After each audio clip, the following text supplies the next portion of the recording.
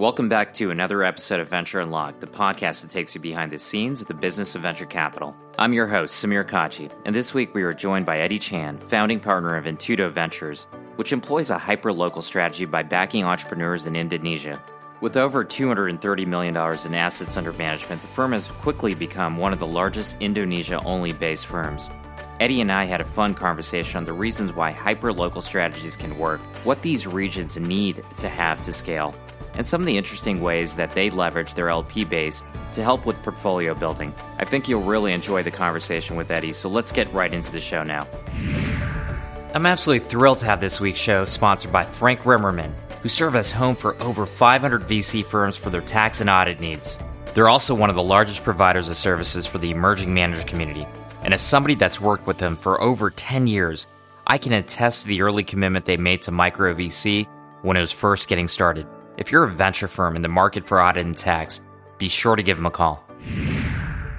Eddie, it's so great to see you, and thanks for jumping on the show with us. Samir, it's really an honor. I've been privileged to partner with you since pre-inception of our firm in 2016. Yeah, it's hard to believe that it's been so many years since we had those original conversations pre-Fund One, and so much has happened, obviously, since then. Perhaps a good place to start the conversation is going through your background quickly and really the factors that led up to you starting the firm back in 2016. Yeah, so we launched the firm about 6 years ago, but it's really a tale of serendipity. You know, our firm name is Integrity, Sincerity, with an appreciation for serendipity in the local language of Integritas Tulis Jodo, hence Intudo. And I would like to say that I had the fortune, once again to be born in the Silicon Valley in 1970s. And, at that time, the U.S. took the large volume of grad students from 3 specific countries, each of Taiwan, Korea, and Israel.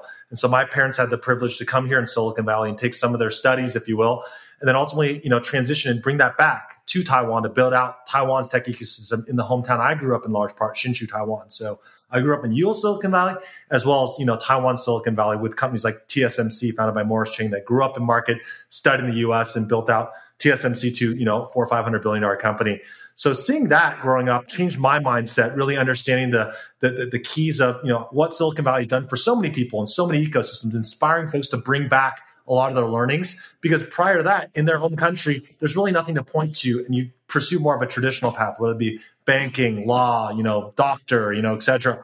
So I saw that. In the 90s, I had the privilege to come back to Silicon Valley, get my initial exposure to venture capital when I was in both high school and concurrently enrolled in college at Berkeley. I worked at a place that, Samir, I know you spent time at Silicon Valley Bank way back when in the 90s for my first job. Back in the 90s, covered a lot of companies, including right when Google got started. I was at Montgomery Securities, one of the 4 horsemen of technology investment banking back then. So that gave me some exposure. And I think really the thing that got me in venture investing was I had the privilege to work at a fund backed by Asian governments and financial and technology conglomerates. And back then, to be honest, the financial conglomerates out of Asia in particular wanted exposure to what we call online banking. Today we call it fintech, but back then the concept fintech didn't exist. So I had a privilege to look at a lot of companies, and the folks at Silicon Valley Bank really made an introduction that really changed my whole life to the founders of PayPal. So ultimately, I had an opportunity to put a little bit of capital for the fund into PayPal, worked with them a little bit on their Asia efforts. So in the recent PayPal biography, there's multiple references to Taiwan, where we had the privilege to partner with the team a little bit. PayPal went public, sold to eBay. Peter started Founders Fund, which I've been really privileged to be a very small part of all these decades. And today, Founders Fund, along with 35 of the top funds in the world or their founding partners, is investing in Intudo Ventures to enter the Indonesia market. So that was special. Thereafter, I did investing. Palantir, with the privilege to be an early investor, had a large part chance to bring them to certain Asian markets. Same with the firm, and also got some exposure to the SpaceX, et cetera. Then I was a corporate emulator in Silicon Valley, then China, covered the Chinese market really from day one. Once again, driven by returnees, just like Taiwan, Korea, Israel. China, the early IPOs were people that study here in Silicon Valley, at a Berkeley, at a Stanford, or folks like Neil Shen at Yale. 0405, Silicon Valley Bank took a delegation to China, covered a lot of the companies, the funds from day one, called the majors, Sequoia China, Kleiner China, et cetera. That's when I caught wind of the Indonesian market, frankly. In the 2000s, my clients, like a Goldman Sachs, et cetera, started looking at the market. I would say at the time, there's only 7 million people on the internet in the late 2000s, so I thought it was a little bit early. Today, we do have 220 million people on the internet in Indonesia.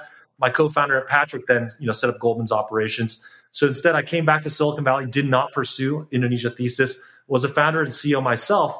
I put more of a gray hair public company executive in place in 2015. Serendipity, once again, brought me to Indonesia, in that my co-founder was introduced to me by my best friend in Hong Kong. We started running money on our own balance sheet in the Indonesia market, initially into funds as well as into directs. And on the back of that, we were able to develop a very differentiated thesis to launch the first Indonesia-only independent fund with a super concentrated, involved approach in history. So when you looked at this white space that existed because you had spent time within Indonesia, I always think about hyper-local strategies. And we started seeing that in the US even, over a decade ago, places like New York and LA. And each of those areas has thrived because certain characteristics, there's talent, there was capital. When you looked at Indonesia, what exactly led you to the belief that Indonesia was large enough to have a hyperlocal strategy?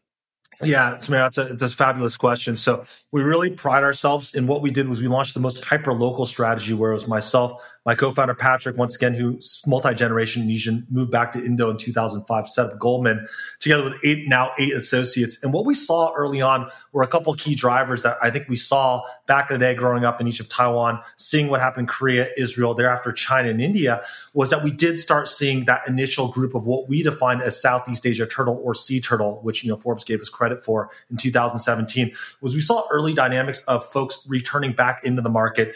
Early indications that the ecosystem was becoming more ripe in a market. Once again, on the macro, I don't want to go too heavy on that. It is the fourth largest country in the world at 280 million people, with the fastest growing internet population in the world at 19% year-over-year growth. When we're getting into it. So in terms of what it was necessary to succeed, we thought that human capital was very necessary. And we started slowly seeing the reverse brain drain kind of actually be, kind of stopping a little bit and seeing folks for the first time go back in market. We saw companies starting to get funded. Frankly, when we started in 2016, there was, call it 10 companies with a valuation over 25 million. Today, not to say that we predicted the future, it's in the hundreds of companies, right? Back then, when we started, there was 0 unicorns. Today, we have 13 unicorns in market. So certainly some macro. I think we certainly started human capital going back in the market. The government did advance a focus on education, so becoming a larger percentage of GDP. So STEM became more popular. So that was very critical. So I think human capital, very critical. Another piece was government approach. And we think the government in Indonesia has done a fabulous job, even in recent times with the Omnibus Bill, really welcoming, call it global capital, whether it be from China, whether it be from US or from India, whereas we are seeing a world going the opposite direction, if you will, right? Where maybe Chinese capital is not as receptive in the United States today for CFIUS and whatever reason. Similarly, in India, Chinese capital maybe is not as recipient. So hence, Chinese capital very open to come to Indonesia, Southeast Asia, where almost every company that's a unicorn thereafter has chosen a side in the Chinese proxy wars, whether it be Alibaba SoftBank or Tencent JD Meituan. So once in government policy, similar to the United States, where Google, Facebook, everyone's starting to take positions into the market.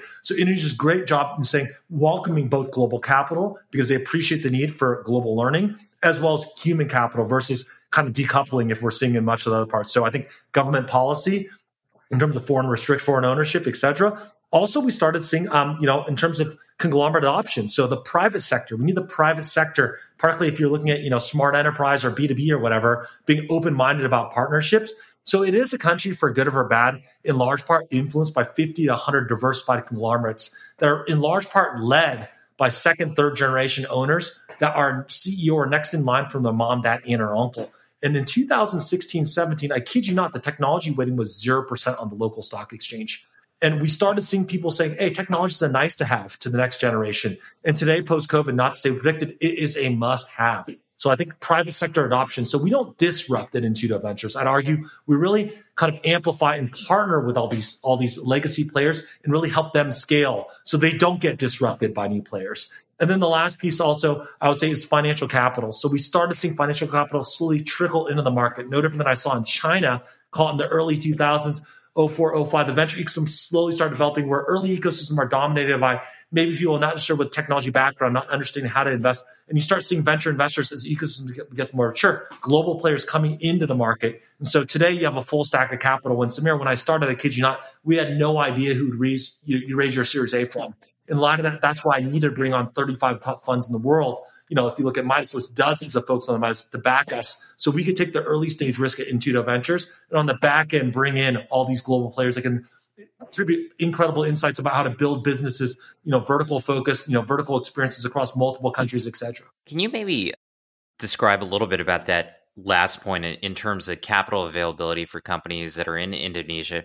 because you mentioned a few different geographies, and I think, Israel, China, India have all been marked by both growth in terms of talent, but also local capital, as well as capital from the US traveling once companies hit a certain traction point.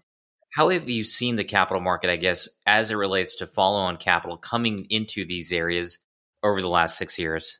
Yeah, it's crazy. I mean, I kid you not, the average size of various rounds, whether it be at pre-A, has gone up by, 4 or 5x, similar to Series A, Series B. And I really think that when we started in 2016, incubating this idea, talked to you, Samir, in Q4 about our thoughts about partnering with you, and ultimately launched the fund in 2017. I kid you not, in late 16, there's one unicorn in all of Indonesia, Southeast Asia, probably less than 10.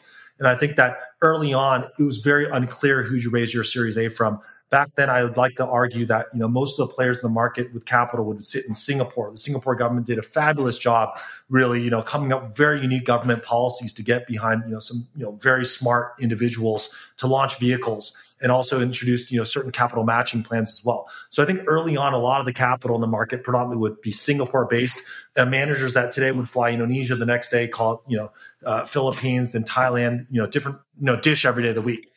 In Indonesia, predominantly, we found managers that were predominantly, for good or bad, anchored by one or two major families or by a state-owned enterprise. So a little bit more CVC-like, a little bit less independent. In Singapore, folks that maybe weren't necessarily from the Southeast Asian countries, but great know-how that would do Singapore chili crab today, Thai pad Thai, Tom Yum soup. So I would say that was kind of the early stage Series A landscape. And if you had the luxury, so A, would be tough, and then BC was even more of an open question. Now, of course, if you get across the chasm, you get to the Warburg Pinkett's of the world, the Carlyles of the world. I've been there forever, right? With offices in Hong Kong, Singapore, and the United States. So it was very painful when we started, to be honest. Series A was such an open question, but I will say I credit the entrepreneurs, the Nadims of, Gojek, the Ferrinardis of, Traveloka, these kind of local heroes, if you will, putting Southeast Asia on the world stage. So I kid you not, by 2018, we had the luxury to go back to market and raise that fund too, because we started seeing global players come to market, because they got more familiar, companies got more traction, et cetera. So in 17, once again, 15 companies with a valuation over 25 million that were Indonesian homegrown. In 2019, by the time we closed second fund and started deploying, that number doubled, call it to maybe, call it like 30 some companies. So we started seeing more. And then in 2020, we see even further acceleration.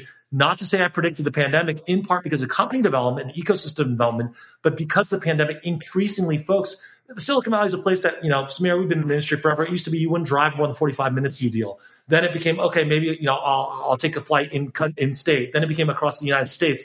And that people slowly started becoming comfortable and post-pandemic, even investing without even necessarily meeting the founders. So it allowed ecosystems like Southeast Asia to get on the world stage. So I really, thank the entrepreneurs as well as these global partners for being understanding and open to making these investments. So today you have a full stack of capital. A lot of the global players that we've been privileged to partner with do have Singapore offices now. Call it DST, call it Head Sophia, call it GGV, Lightspeed, Sequoia, et cetera. So I'd argue it's really like a tennis court. The venture ecosystem started where people played tennis at the net, the hyper-local players like us, Indonesia only, Indonesia focused, maybe more of a regional purview, given that we're the only homegrown firm that exclusively backs Indonesian homegrown companies founded by Indonesians.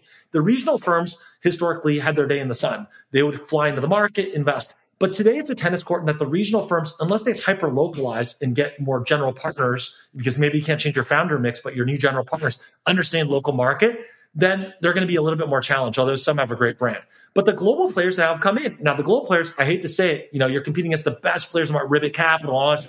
I mean, their brand is so strong. They have such know-how from a vertical perspective across multiple jurisdictions they can offer. So the regional investor is getting a little bit more, if you call a little bit more handicapped, kind of playing tennis in no man's land, unless they vertically specialize or hyper-localize their teams. The hyper-local players will win on the inside, where they know it inside out. They play tennis, and that's like the Vietnamese in the Vietnam War. I mean, how could they win? Worse technology, less capital, but the local know-how, that ground game is so critical. The regional investor, if they don't hyper-localize nor get vertical, then they're going to get squeezed in that the global investor plays tennis at the baseline. Maybe they don't purport that they know Indonesia inside out, but they'll say, hey, look, I've seen this play out in China, US, India, and I just have such a brand, and I'll win before I even get on the court. The game's already over. And that's how the ecosystem's played out, where today in Southeast Asia, I'm very proud to say that you have a full stack of capital. I'm no longer concerned.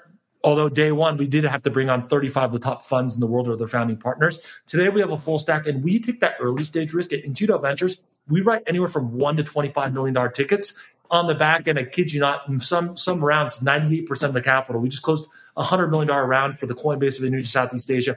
98% of that capital is from us and our LPs. So when we look at the capital stack evolving to a point where, as companies hit these traction points, there are people from the US, these big firms that are penning checks at the Series A and Series B. You're still operating, heavily in the seed market where you're taking a lot of that early stage risk. And while entrepreneurship isn't the black box it used to be when we first started our careers, there might be unique challenges with certain geos relative to areas like New York, Silicon Valley, of course, where there's plenty of capital, there's plenty of talent. How do you think about navigating some of those unique hyper-local challenges in terms of getting companies far enough so that they can attract that Series A? Is there anything different from what you experience here in Silicon Valley? I would say that there's a couple of key dynamics, and I think that's why we built our firm this way. And, for us, starting our firm in 2017, we were really, what I call a pre-A firm. Our second fund allowed us to become a Series A firm. Today, I'd argue that Series A is our core focus. We do a little bit of pre-A as well as the ecosystem's really developed with great founders. And then along the way, we do have call an opportunity piece that's within our core vehicle that we scale and really back up the truck into our core names. Now, at an early stage, I think that, certain similar dynamics certainly resound in Indonesia, although a couple things are a couple of key points I'll highlight here. The three core operating pillars of our firm were built off this. Really, I would say that we're single country. Almost all managers will say they cover Southeast Asia as a region, which I'd argue it's 10 different markets, languages, family, power structures. Whereas the United States, I would argue, yes, certainly people like to start, let's say, sometimes in New York or, San Francisco and then conquer the other markets. Southeast Asia, it's not homogenous. I'd argue even Indonesia, it's 4 different markets. You have a $135,000 GDP for 5 million people, call it New York or San Francisco. Next bucket is 60 million people at $7,000, more akin to a Thailand. Then you drop down to a $1,500 for 100 million people, and then $620 per capita for like 100 million. So I'd argue the real TAM is 60 to 180 million people. And I think that you really got to understand kind of the demographics. So first, we're single country, whereas I do think you don't get the benefits like in the United States of putting your call center in, let's say, Omaha or whatever, or in China. Whereas in Southeast Asia, I'd argue you have multiple call centers because different language. You're going to have multiple legal teams because every country has different legal regulations. You have different finance teams because different accounting regulations. So I think how we navigate is we're single country. We only do Indonesian fried rice. So we're the only hyper local firm, but global. Now you may ask what we do for our companies. So the founders, in my experience, generally are, call it relatively young. They're in their mid 20s, early 30s, not that many second time founders. Like we have the privilege here in Silicon Valley, in China, more developed ecosystems. So with a lot of these young founders, in many cases, early ecosystem days, they did get some, study abroad or whatever. So they were out of the market for a little bit, or maybe they are familiar with scaling. So how we navigate the challenges is 3 things that we think founders lack the most. So we always tell people we're very involved in 3 things on a hyper local, regional, and global basis. First off is what we call, really business development and government and regulatory. So Indonesia is a market dominated by 50 to 100 diversified conglomerates, like it or not. And so we're very privileged today to be backed by 35 of the top 50 to 100 conglomerates in country. I really congratulate or thank my partner for that. If you look at the Forbes 50 richest list, we do have the majority of called the top 15, dozens of the top 50. Similarly, on the online side, a lot of the biggest unicorns, decacorns that are publicly traded or their founding partners, the C Limited's worlds, the GoTos, the Grabs, also have deployed capital with us. So we really solved that distribution challenge where we take that founder physically into those meetings, and we do this pre-investment. So that's why in 6 years, we've only done 26 investments. I kid you not, some of our peers, it's public, have done 26 investments in Q3 this year, right, in new companies. So we physically take our founders and see them in action, right? And we see them, if they close the deal, know why. So that's why we're heavily B2B or B2B2C early stage. So very focused on operational dependency in that we really understand, what the target market wants. We don't speculate. We're not like top-down investors. So that's one thing we do is we physically take you to see CEO or the right person at each of the organization and sign those B2B2C or B2B contracts. So distribution is king. No different than Silicon Valley. You read what people out of Founders Fund, all the top firms say is that distribution, you may build the best product, but distribution is so critical.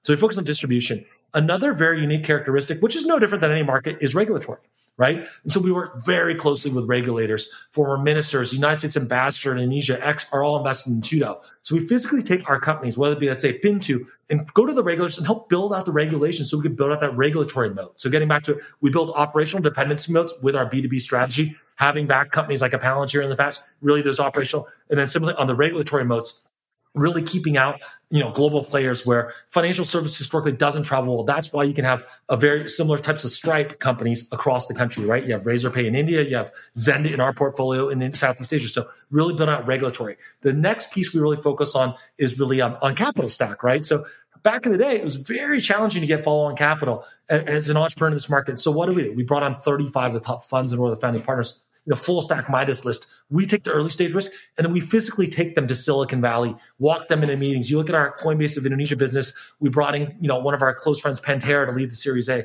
Then we brought in our close friends over at Lightspeed to lead a $35 million raise. We just closed a $100 million raise with our key partners that included, called Hedda Sophia, DST, Northstar, kind of you name it, Lightspeed, et cetera, right? So that's a capital stack piece. And then the last piece that we really help you on is HR. In any developing market, like in Indonesia, historically where STEM, seriously was not that big component. We do need to bring more human capital, whether it be resource from Silicon Valley, where I pretty much worked with the team to build a social graph of every Indonesian in the United States at the most elite universities and corporate campuses, where Indonesia is the most indexed market in the world for students in America, with outside of African continent, with only 1,600 Indonesians studying in grad school.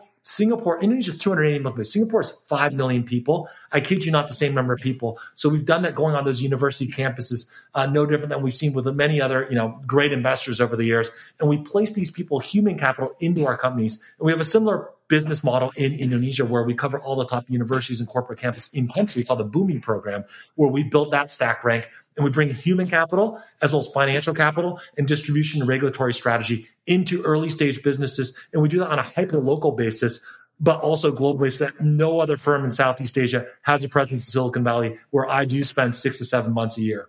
You mentioned something that I find interesting, which is some of your backers are actually quite strategic to your portfolio companies. So really looking at the LP side of the equation.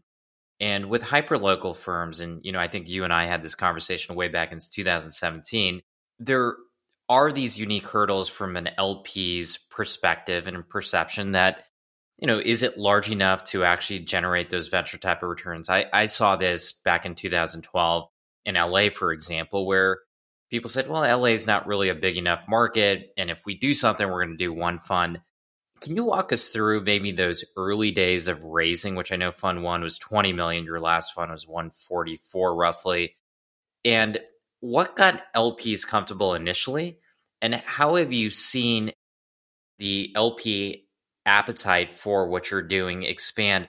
What happened between funds 1 and 3 that provided those proof points? Yeah, I think there's a lot of things, and once again, I have to really credit a lot of to serendipity, right place, right time. But I will say, when we first started in 2017, while we had interesting track records individually, it was an open question: what have you done under the Intudo platform name, right? Where Patrick in the past had the privilege to, we had put checks into Gojek super early on. He went to school with the founders years ago. I had the privilege to back Peter and the team over at PayPal, Palantir, et cetera, right? But ultimately, I think those early track records helped get us off the ground. That initial fund, call it target raise of 10 million. We did step out and say that we want to put a pretty strong founding team commitment to make sure that no other person could lose more money than us. So we were the biggest investor in our first thing, and then we built around that with an LP base that generally was call it folks that we knew directly over the years. From over the course of decades, if not generations, and that's kind of what got us. It's like we were like a startup. It's like, hey, look, Patrick, Eddie, Tim, smart guys. We think, decent track record in the past, but what have they done together? Very open question. And so people got comfortable. That got us off the ground, early on. I do think that, more of our investors in Fund One were, call it more, corporates, some, a little bit of institution, but, in more in family office. I think but that early momentum in 2017 to 2018, we started getting into some of the right deals. Did we lead all of them? I hate to say we didn't all of them, but we did get board representation in the overwhelming majority of them. But could we get the right allocations? I think sometimes it was challenging because we weren't a brand. But I will say 18 months into it, once we had built a little bit of brand, our portfolio company started speaking on our behalf. You could ask the founders, who's the best? and they would say Intuitive Ventures. You could ask our LPs and they could start saying, hey, these guys are really gelled. They're hyper local, but global. No other firm can offer that because there's no such construct. That allowed us to go back to market in 2018 and raise a subsequent fund. We had some early indications saying it's not just in the companies we got into. We did have some called paper markups. And then, of course, the ecosystem itself was booming, right? So I think that started making our life a lot easier. When I started in 16, 17, I kid you not, Samir, I'd go into meetings and people would be off by a magnitude of 10. When I go up and down Sand Hill, parading around talking about Indonesia, a scale market, they're like, oh, is it like Taiwan, 25 minutes to it? Now, of course, propensity to spend, different question. 2018, we rode some of the market momentum as well as some proof points in the deals we got into, what people were saying us about in the market. Silicon Valley investors making their first investment in Indonesia, reaching out, leaning hard on us for their feedback, sometimes even placing us on the board for them. I think that gave us the credibility to go back and raise that second fund. Target raised of 40 to 50 million. We closed $53 million. Once again, we're the biggest investor in the fund. I think that gave a lot of trust. People like, hey, you can't lose more money. That's because we're the biggest investor. I think that was really, really critical. That founding team commitment, as well as we started showing early success of building out a team. So I'd argue our second fund, it played at Series A, and it really was like a startup raising a Series A. Like early indications, but is it repeatable? Open question. So then that kept moving along. The pandemic hit, companies continued scaling in the market, more global capital, and people started realizing, hey, is Indonesia, Southeast Asia here to stay? And I think the answer started becoming yes. Like they started seeing it in our portfolio that the margin integrity that Intudo really focused on. We weren't chasing the companies that could raise money faster and lose money faster. We're very heavily focused on moats, financial services, healthcare, and education for regulatory moat. Very focused on operational dependency moats, with B2B being our lead, whereas almost all the investors are really selling a top-down analysis focused on macro. They're very kind of shocked to find an investor come in, not even mention one thing about the macro, never talk about Southeast Asia region, but rather say Southeast Asia is a fallacy and tell the truth. And then lastly, and so I think that gave us even more, credibility in the market. We started seeing more institutional players, insurance companies getting behind us. And I think the re-up rate, it's really a function where, today our re-up rate for all investors above $1 million in our fund is 100% across 3 funds. So, and I think that allowed us to raise our last fund last year. We took it out in June.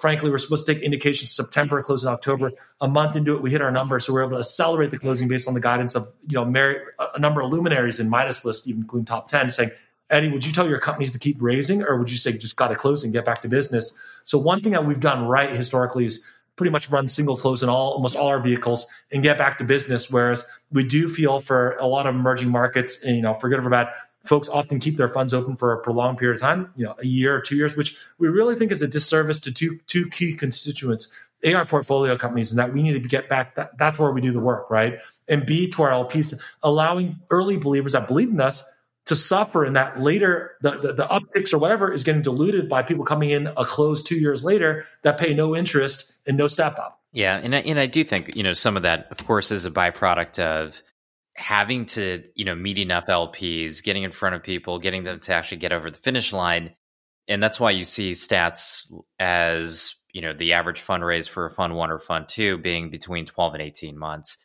and it is a luxury to have built this foundation of great LPs from, really fund 1 and fund 2 that can carry over, where you can accelerate that raise. But one of the things that on this show we talk a lot about is portfolio construction. We don't talk a little bit about too much about LP composition.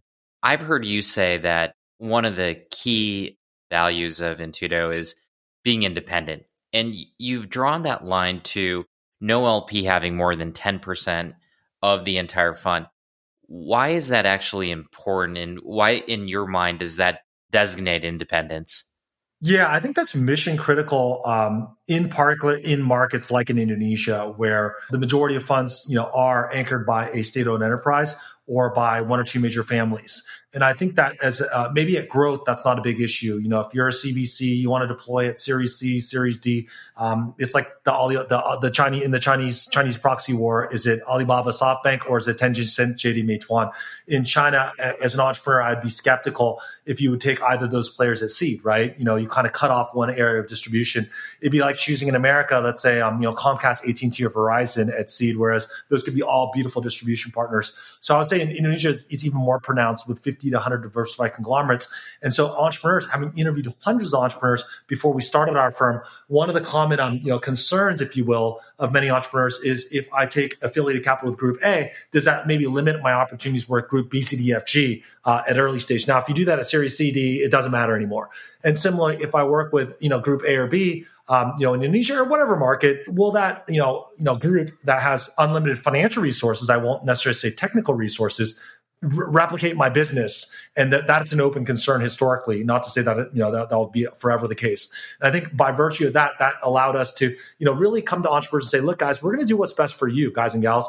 And if we do that, we're going to do our LPs right, because we're going to get the best financial return.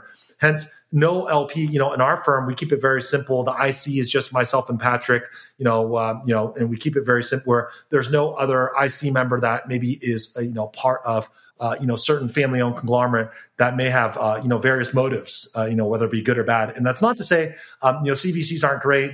Don't get me wrong. If done correctly, the captive audience is beautiful. But I think what we've captured here is 35 of the top families in the world, in Indonesia, where you get the best of both worlds. But you get it in a manner that it's very controlled through us, and that there's confidence that we'll do what's best for you as a company. And if that does correctly, then we'll do what's best for the LPs ultimately.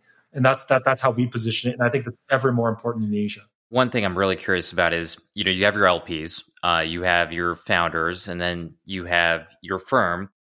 And it's, this kind of triangle, and you're connecting really across both sides of the constituents, right? So you have family offices and institutionals that want to get in front of some of these companies. Some of these companies are selling into some of your LPs. What does that look like in practice from an activation standpoint? Yeah, let's talk through that in detail. So our process, in terms of our investment process, once again, on average, we generally do 3 to 6 new investments a year.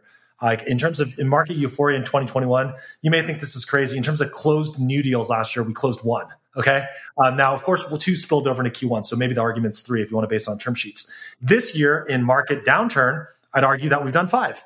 So I think what we try to do is really avoid, swing on the fear or greed cycle. And I think that's done our LPs very right from a vintage, diversification perspective versus dropping all our capital in 2021 and just pulling back completely in 2022. Now, how does that work from an investment perspective? So the way I describe it is that we meet founders through two avenues. A, in our what we call our Indonesian Southeast Asia Turtle Returning Program, where we canvass all the top programs in the United States. We're at Harvard Business School, where I kid you not, in the last 6 years, there's been 6 Indo companies. We're the biggest investor on the board, the majority, where I teach and speak at the entrepreneurship class, right? So we meet the founders. But is it we just give them money at love at first sight? Absolutely not. We generally spend 3 to 6 months. Many of our peers will invest based on one meeting at a coffee chat at the end on a napkin. So we meet you. If the chemistry is good, we spend more time with you. If that goes well, you meet our family and friends. So who are our family and friends? It's all those traditional conglomerates and the online players in market. That is us physically taking you into those meetings. My co-founder, Patrick, our associates, myself, and seeing you discuss and seeing empirical evidence. Can you close that deal? If you do and know why, great. If you close it, don't know why, very bad. It's okay, but could be luck. You fail miserably, but know why? That's like G.I. Joe. No one's half the battle. I think terrific, right? Within reason. And so it's that process. So if you're to ask on the institutional side, I would argue that, so a lot of these family-owned conglomerates, their family offices, their corporates, we strike up those deals. Only after we build that, empirical evidence, that gives conviction to issue a term sheet. In the last 3 to 4 years, we've never lost. In fact, the only ones we've walked away where we found out the sheet was getting competed on. And like if somebody's shopping for a bigger diamond ring, we just don't play. Because we do all the work up front, right? So that's how the first piece is in terms of the family-owned conglomerates and the online players, how we rope them into that conversation. Now, in terms of how we, on the capital side, obviously in certain rounds, early on, we will slot in founder of ABCDFG, a lot of the top founders from Silicon Valley, from North Asia. So we can slot them in alongside. We lead almost all our deals at early stage. We generally shoot for 15 to 22.5% ownership. That's our kind of, MVP, minimum viable for us to play, if you will, there. Now at growth, once we're in that deal, that's when I bring it to Silicon Valley, take it to my partners, like the folks at Pantera, which did our Coinbase, like our friends at Kleiner Perkins, like our friends over in New York at Tiger Global, like our friends at, call it DST. And that's our model. Once we're in, we bring these companies back to market, and then we take it to a lot of our global friends, like Ribbit, and then really, put our name behind it, and not just our name behind it, but our money behind it. So the common thread at Intudo Ventures is we are very comfortable once we're in a deal, going super pro rata and co-leading multiple rounds down the road as well. And the beauty of it is in many cases, a lot of these firms, maybe from a scale perspective, are substantially larger. So they understand when we put this level of capital into business, sometimes 15% of fund size, not more, very much driven off the learnings from, some great folks I have the privilege to partner with over the years, whether it be Altos Ventures, whether it be Founders Fund, et cetera. In that level of concentration, that's how you generate returns. And we're very high conviction based. In 6 years, we've done 26 investments. I mean, I'd argue our portfolio construction, getting back to your question, is more akin to a private equity fund in that our early stage portfolio generally ranges from 12 to 15 companies per fund. And then, and more recent times in our fund one, we said we do 12 to 16 companies. We ended up at 16. In fund two, we said we do call it 12 to, I believe, 14 or 12. We did 12. And then in fund three, we told our peers, our key LPs, look, guys, we're going to do something very unique in fund three, single vehicle with both an opportunity fund and growth allocation all in one vehicle. We said we do 40% for growth. So identify 3 to 4 names where we're putting call it 8 to 12% of fund size into. Usually we know them inside, go heavy. And that's usually, and then on the early stage side, we said we'd call it 6 Series A's and call it, 4 pre-A's. So ultimately a portfolio construction, pretty small, call it 12 to 14 names. And so I think that's what, both portfolio construction and then LP construction historically, US has been our large source of capital, call it 30 to 35% of capital. So it has been a fair amount of education, which has been great. It's getting increasingly easier thanks to all the great founders in market. Indonesia, of course, been a core component for us, call it 25 to 30%. Certain pockets of North Asia, certainly some great inroads into Europe and the Middle East, given that, even markets like UAE now have a G2G relationship with Indonesia, tasked with deploying 10 billion into the market. So it's been really, really exciting times to be that Indonesia beachhead strategy, if you will, for the world. And the way we're able to achieve that is that, we have been investors in Silicon Valley, other markets for 20 some years. So we're not some random showing up, rather there's some familiarity. Since you have spent so much time with Silicon Valley VCs, and I know you're familiar with the traditional portfolio construction of 25 to 30 companies, maybe sometimes more, particularly at the seed stage, and you decided to go down the route of a much more concentrated philosophy of 12 to 14 companies, at least right now. So I'd love to hear, how did you land on a more concentrated portfolio, and how do you get comfortable with having enough shots at goal to really hit the power law returns? And then ultimately, I'd love to hear how you think about ownership with smaller portfolios. Yeah, no, I think that's a fabulous question. Samir, will there be a day where we run a traditional Silicon Valley portfolio, 25 to 30 names?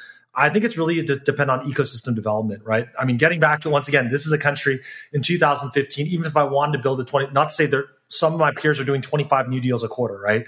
But it is a country with only, I kid you not, call it 100 some companies with a value share of 25 million today, right? So if I were to do 25 to 30 companies, I would be, is there that many good companies to do? Maybe not, right? Would be my first feedback. Secondly, we do de-risk, and we do that upfront. It's not that we deploy capital, then we de-risk it. I've done that all upfront, 3 to 6 months. Now, there were moments in 2021 in market euphoria that I did pull myself aside and look in the mirror and ask my partner, like, hey, should we be a little bit more flexible on pre? And I think the answer is yes. And that pre-A now is getting a little bit more developed, stronger founders that have more operating experience in market.